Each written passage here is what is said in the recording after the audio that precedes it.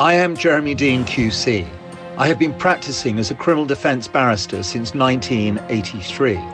This series of podcasts spotlights the criminal justice process, a cornerstone of our free and democratic society. I will also be looking at the effects of coronavirus upon the criminal justice system. I will be speaking to prisoners, prisoners' relatives, campaigners, lawyers, and others. Together, we will take a global look at the criminal justice process under the scourge of coronavirus and generally. This is Criminal Justice on Trial.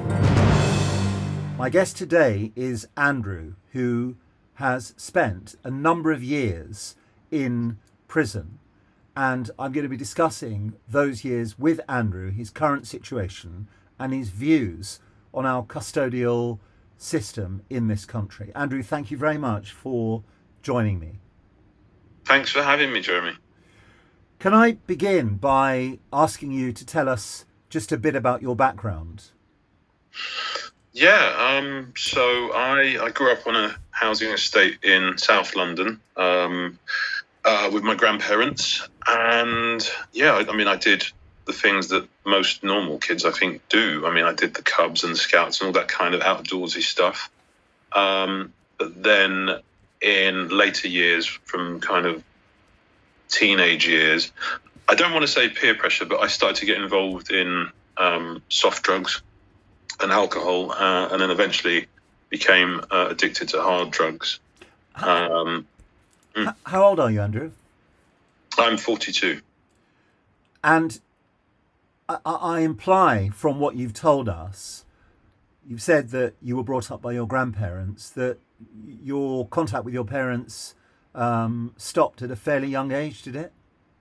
It did, but to be honest, I think it was a cultural thing. I never got the sense that it was unusual for third generation Caribbean boy like myself to grow up with the grandparents. It was just one of those things that for people in the Caribbean community particularly was one of those things that happened, especially if your parents were kind of young back in the 70s and 80s, which is exactly, the story that I have, which is that my mum was quite young. She was in her mid-teens when she had me, mid to late teens. Which part of London did you grow up in?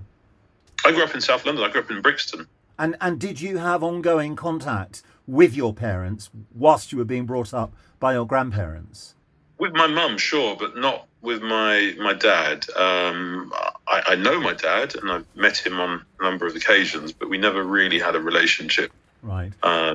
Which is unfortunate, but it is what it is. I'm not one of those people that blames, my mistakes on not having a father, because actually I came from a very loving home with my gran and my grandfather. It's already evident, if I might say so, from our introductory exchange, that you are a very lucid guy, and yet you're going to go on to tell us that from 2007 you spent a significant number of years in prison. Before we come to that, before that long spell in prison began, as you were growing up and getting older, did you find yourself getting into trouble with the police? Unfortunately, yes, I did. It's really bizarre, because one of the things I tried to do from sort of 15, 16 is I really had this desire to set up some kind of a youth forum, youth council, and that's exactly what we ended up doing. We set up the first Lambeth Youth Council in Brixton in around 1992, I think it was, and that then morphed into what today is the Lambeth Tigers Football Club, because we experienced the fact that young people we were trying to engage with didn't want to sit down and have meetings and talk about interests, views and aspirations, which is where we were taking it. So together with a friend of mine who was a lot older than me, Thomas Butler, we set up the Lambeth Tigers Football Club, which today is still going, and it's run by one of the young people who was a member of the team when we set it up back in 1995, I think that was. But one of the things that happened for us is that we were making noises about young people that were being stopped and searched and questioned by police for what we believed was no other reason than the fact that they were black, or they came from a particular housing estate, or they wore particular clothes. And that set me up, I think, not to say that I'm special and different, but it set me up to be on a bit of a collision course with the police. So can I just ask you, please, that you're talking about overzealous, if not unlawful, stop and search. Which sort of year span are we on now? Are we in the late 90s or what? We're in the kind of the mid to late 90s. Yeah. And just in summary terms, because I really want to come on shortly to your long experience of custody. Just in summary terms, what kind of trouble did you find yourself getting into? But before you finally got your long sentence. It was usually very silly stuff. I mean, I would. I remember driving a vehicle without having a license and insurance and all the things that you need to have. So, it was quite right that I was stopped and dealt with that. But it was that kind of thing. And then I remember an occasion when I was accused of being a drug dealer. I've never dealt drugs. I mean, I've often consumed them, but I've never dealt them. And the main crux of what seemed to happen to me was that I would say things that some people would find perhaps inappropriate or just unacceptable. And unfortunately, it was the truth. It wasn't just as it was painted out at the time that, here was a young guy with a chip on his shoulder, because I think it's no secret that I wanted at one point to, in some way, work with the youth and community arm of the police, to kind of break down barriers. And that's exactly what we did with the Lambeth Tigers. We ended up organising 2 years on the trot, a football tournament with police officers. It sounds as if, during the period of time you're describing, you believed that the Metropolitan Police were institutionally racist, to use the, as it were, official term.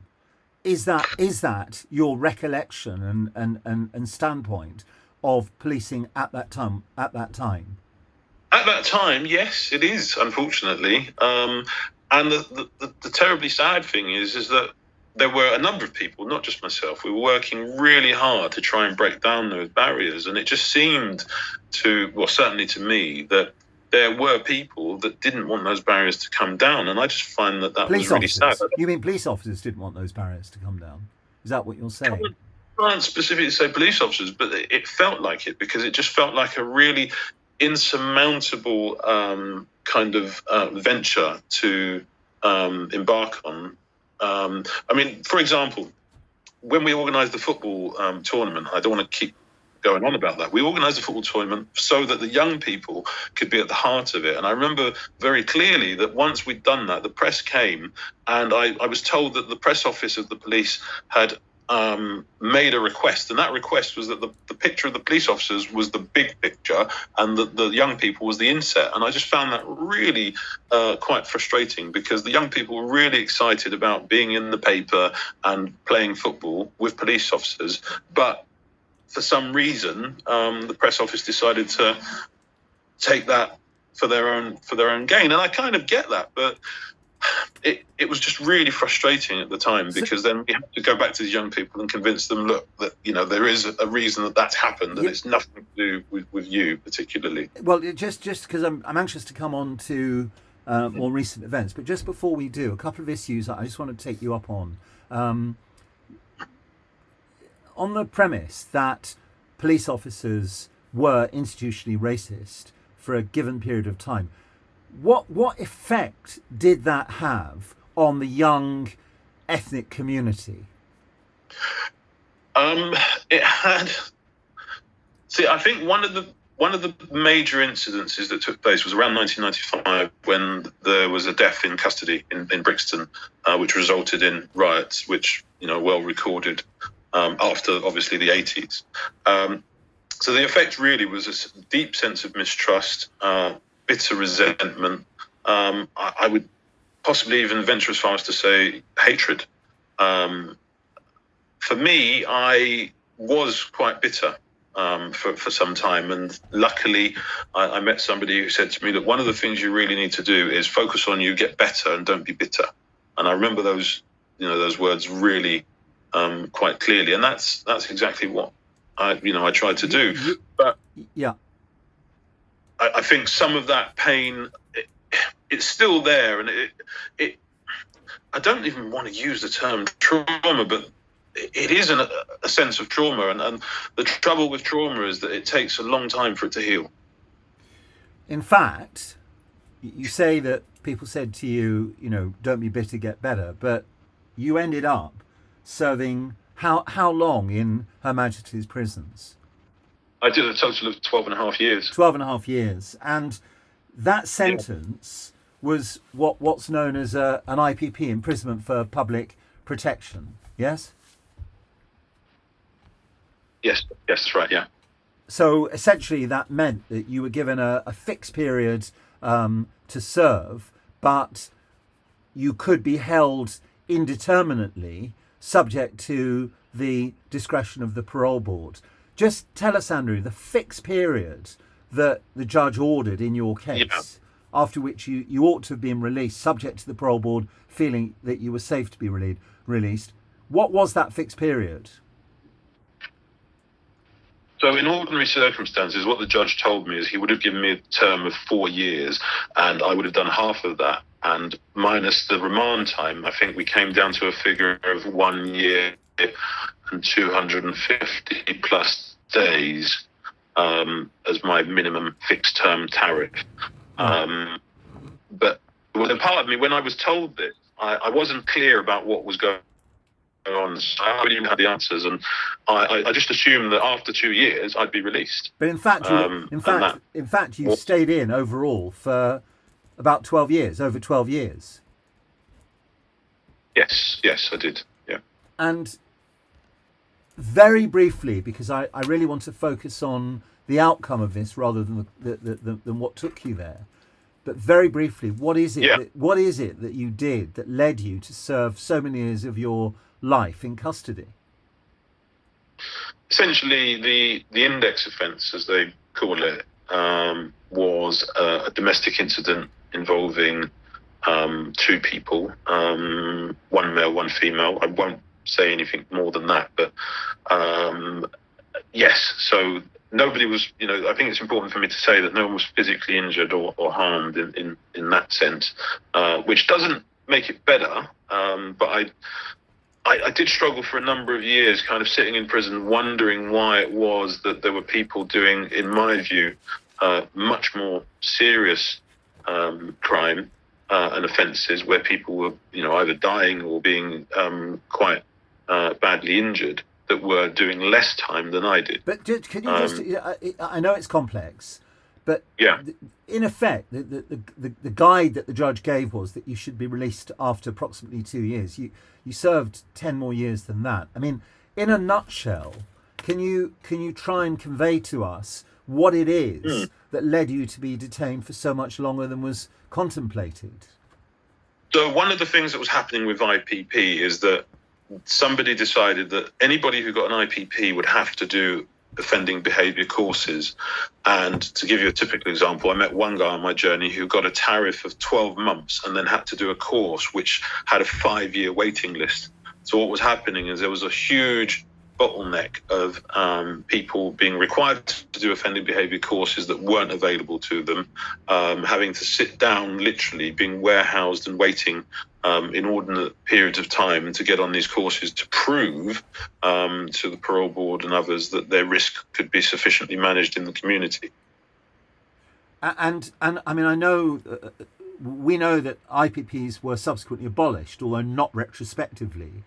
But the problem seemed to be that the system just couldn't deal with IPP prisoners who were, on the face of it, in for a short space of time, but had to be reviewed, and therefore, due to resources, were held for much, much longer. Is that a fair summary of what the problem was? Yeah, I think so. I think so. I think one of the things that I experienced as well was that for some reason, because IPPs were what they were, and staff and people in positions of power understood that you had to really toe the line, to a point that you kind of almost, the only way I can explain it is literally singing for your supper on a daily basis. And so, in a way, I mean, I don't know about anybody else, but I felt quite bullied at times, because I didn't want to be seen to be trying to manipulate my way through the system. I just wanted to be seen as me and be allowed to be assessed as something other than dangerous, because that's what I was assessed as being dangerous at one point. Do you feel that you were dangerous? Absolutely not. Absolutely not. Or now, are you dangerous now? Good God, no. No, I'm not a dangerous man. I've never been a dangerous man. So, what are your feelings towards the judge having given you a sentence which implied or expressed that you were dangerous, when in yourself you firmly believe that you're not, never have been? I think I think he was misjudged, if I can use that kind of term. But I don't have sleepless nights thinking about him or anybody else in that regard. All I ever wanted to do, and I'm doing now, is getting on with my life and just trying to reclaim the years that have been taken away. I mean, the reality is I have to accept some responsibility that I committed an offence which would have led to custody. I just think that custody was hugely disproportionate to the offence. And in terms of the effect of being held in custody in the context that you're describing, what if any effect do you think, what if any impact do you feel that has had on your mental health? I can't get away from the fact that so many things happen that could have been prevented. I mean, one of the examples that I always draw on, because it's quite painful, is that I remember meeting a man on my sentence who, I can't name, but I remember seeing him struggling, and I went to the authorities, which I didn't do easily, just to say, look, you need to keep an eye on this guy. 2 weeks after I did that and everybody ignored me, he was dead, because he just couldn't cope anymore. And for reasons that I'm still unclear about, nobody could see that. And one of the things that prison did give me was just an ability to be able to sit down and be able to tune in to how people are feeling, and tune in a little bit to my own feelings and emotions, and know that when I needed to isolate, it was because I needed to isolate, which wasn't always seen as a good thing. I think there were times when people would look at your isolation as an alarm bell, but actually, there's no harm. I mean, look at us. We're all isolating now, not because we want to, but because we have to. And I just, I have issues with that still. But I've spent a long time kind of talking about that stuff and working my way through those issues. I think that we've passed this point of constantly saying, lessons need to be learned from X and Y and Z.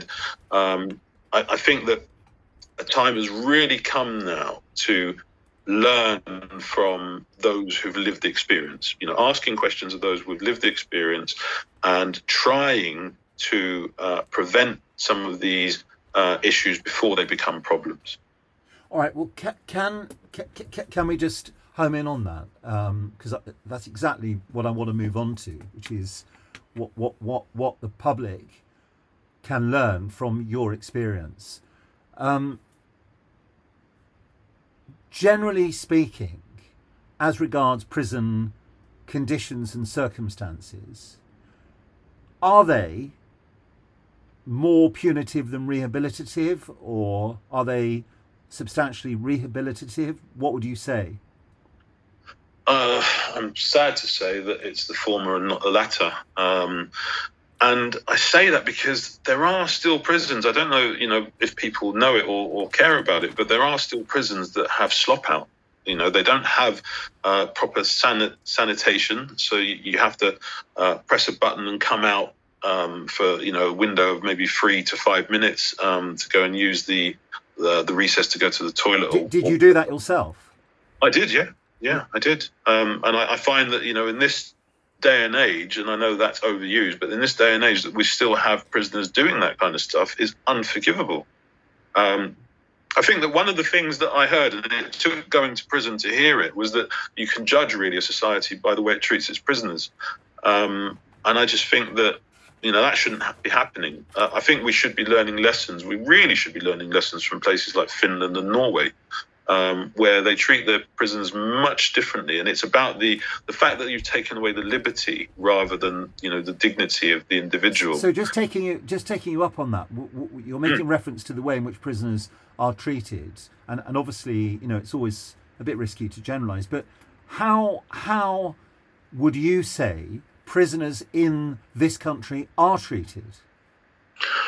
I think, my answer can only be about the experience and what I saw. And that is that the system is really overwhelmed. There are too few staff dealing with far too many prisoners. And it just means that it makes the whole thing more complex. It's incredibly difficult for the amount of staff to deal with the complex needs of the amount of prisoners that they've got in front of them. I think that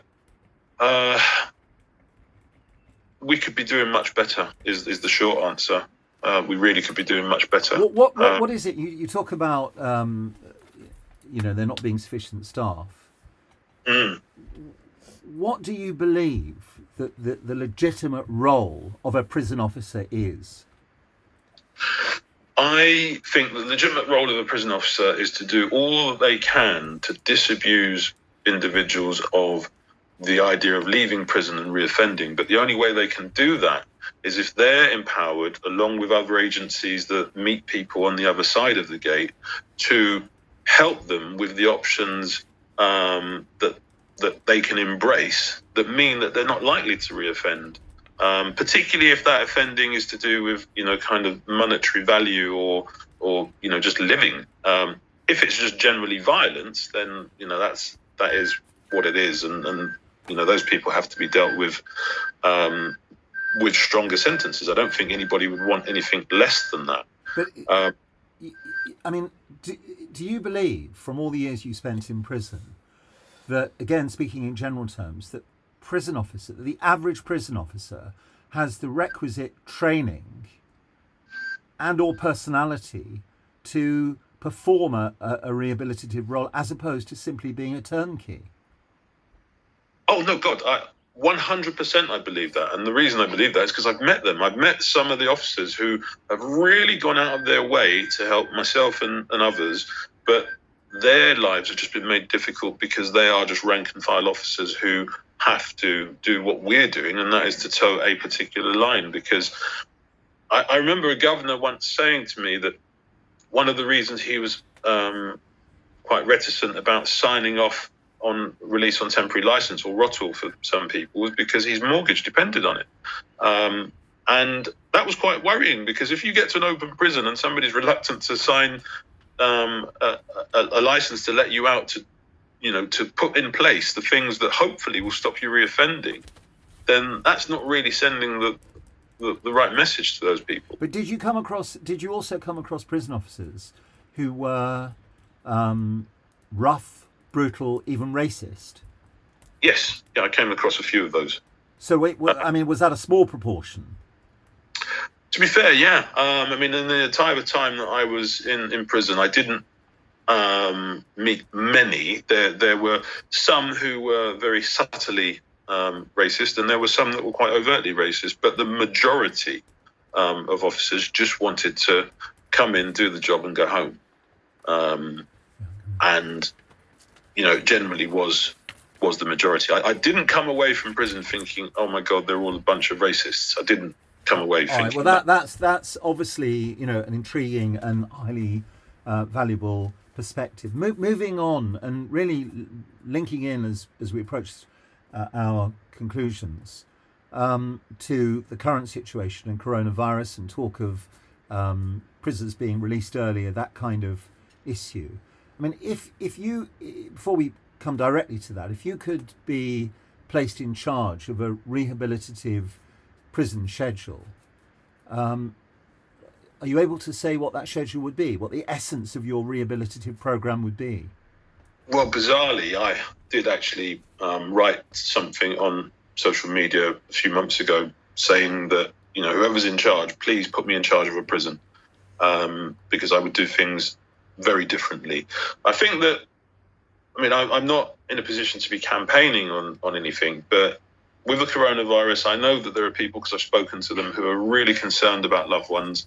And I think that there are people who ultimately could be safely released from prison because their offences are relatively minor, and that could free up so much time and actually make prisons a safer place, particularly with the coronavirus.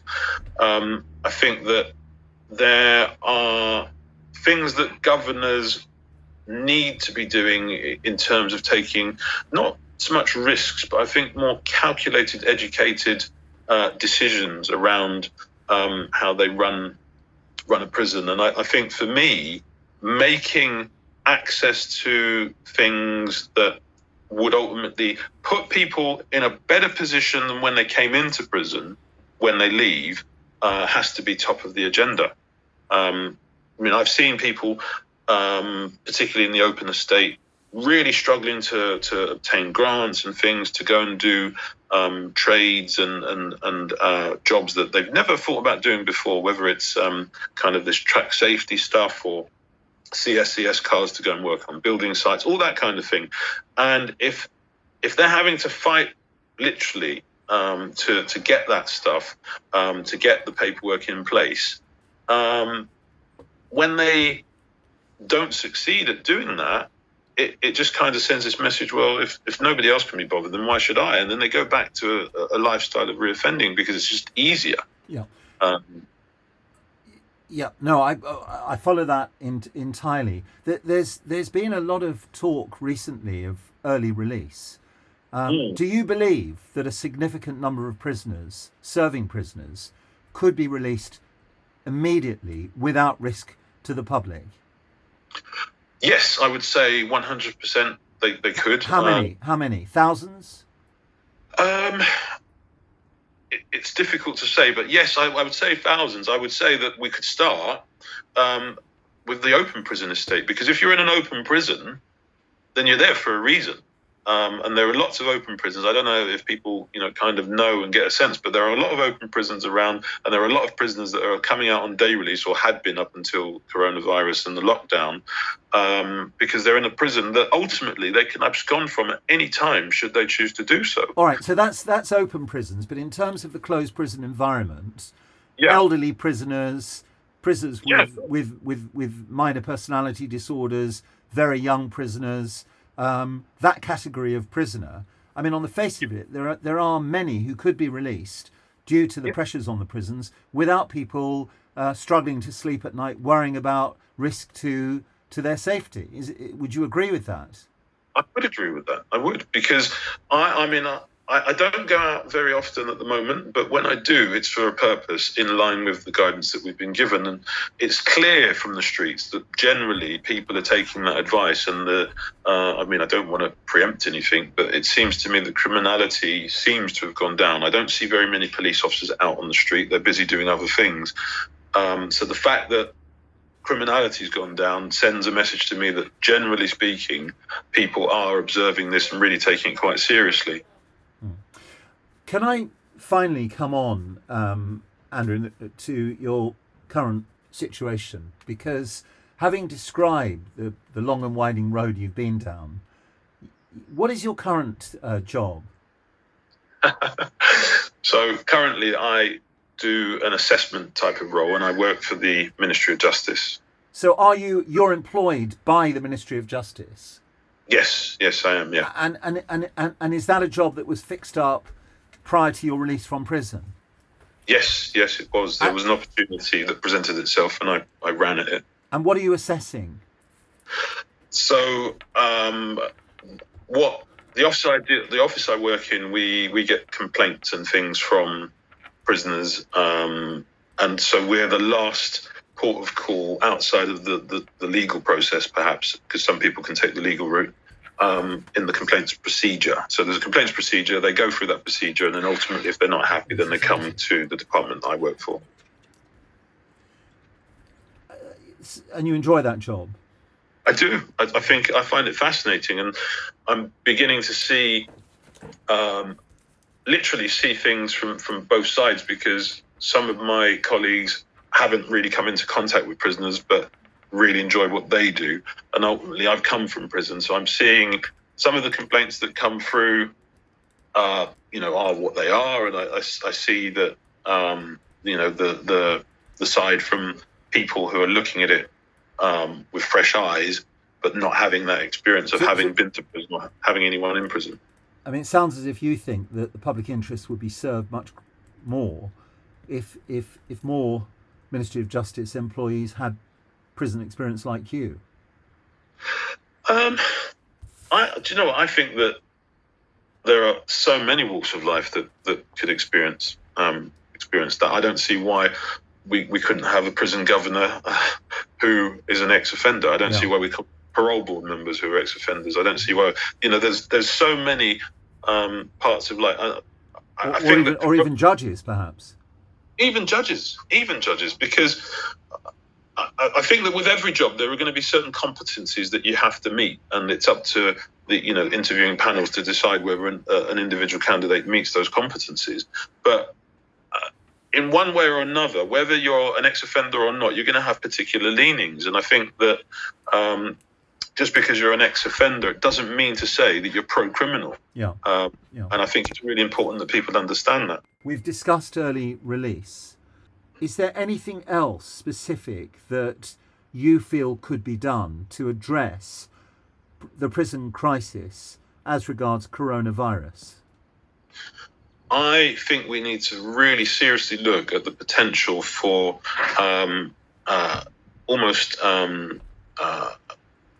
going through some of the prisons that could ultimately be emptied virtually, allowing those people to go home, whatever that case may be, but most importantly, allowing us to take staff from prisons that we managed to close successfully to go to the prisons that they're most needed. There are prisons around this country, Victorian ones in particular, that are huge and are unsafe. And they're unsafe because when there is a disturbance or an issue, officers are not able to get to where they need to get to quickly because of the size and the layouts and the security measures that are placed within them. And what I mean by that is the amount of gates and things that are placed on the landings that mean that getting from one end of a landing to another is an incredibly laborious process.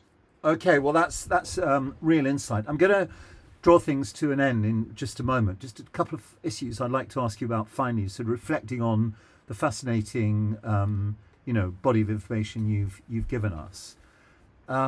You spent 12 and a half years in prison.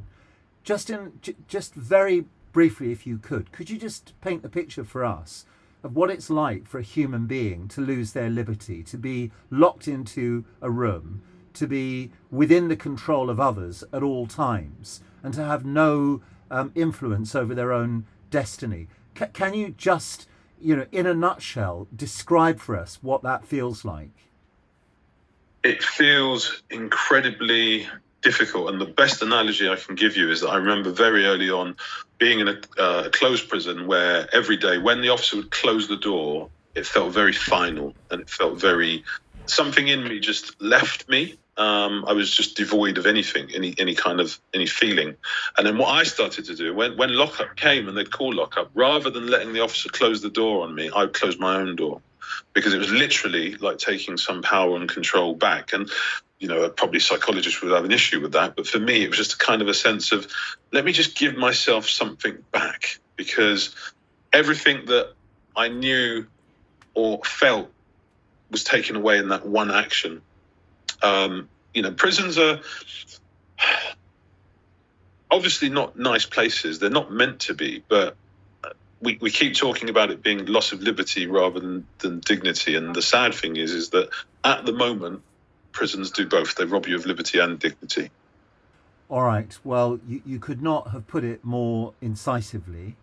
Thank you so much for giving up your time to describe your journey to us. It sounds as if you are rebuilding your life with great effect, and I wish you the very best of luck. Thank you, Jeremy. Really appreciate that.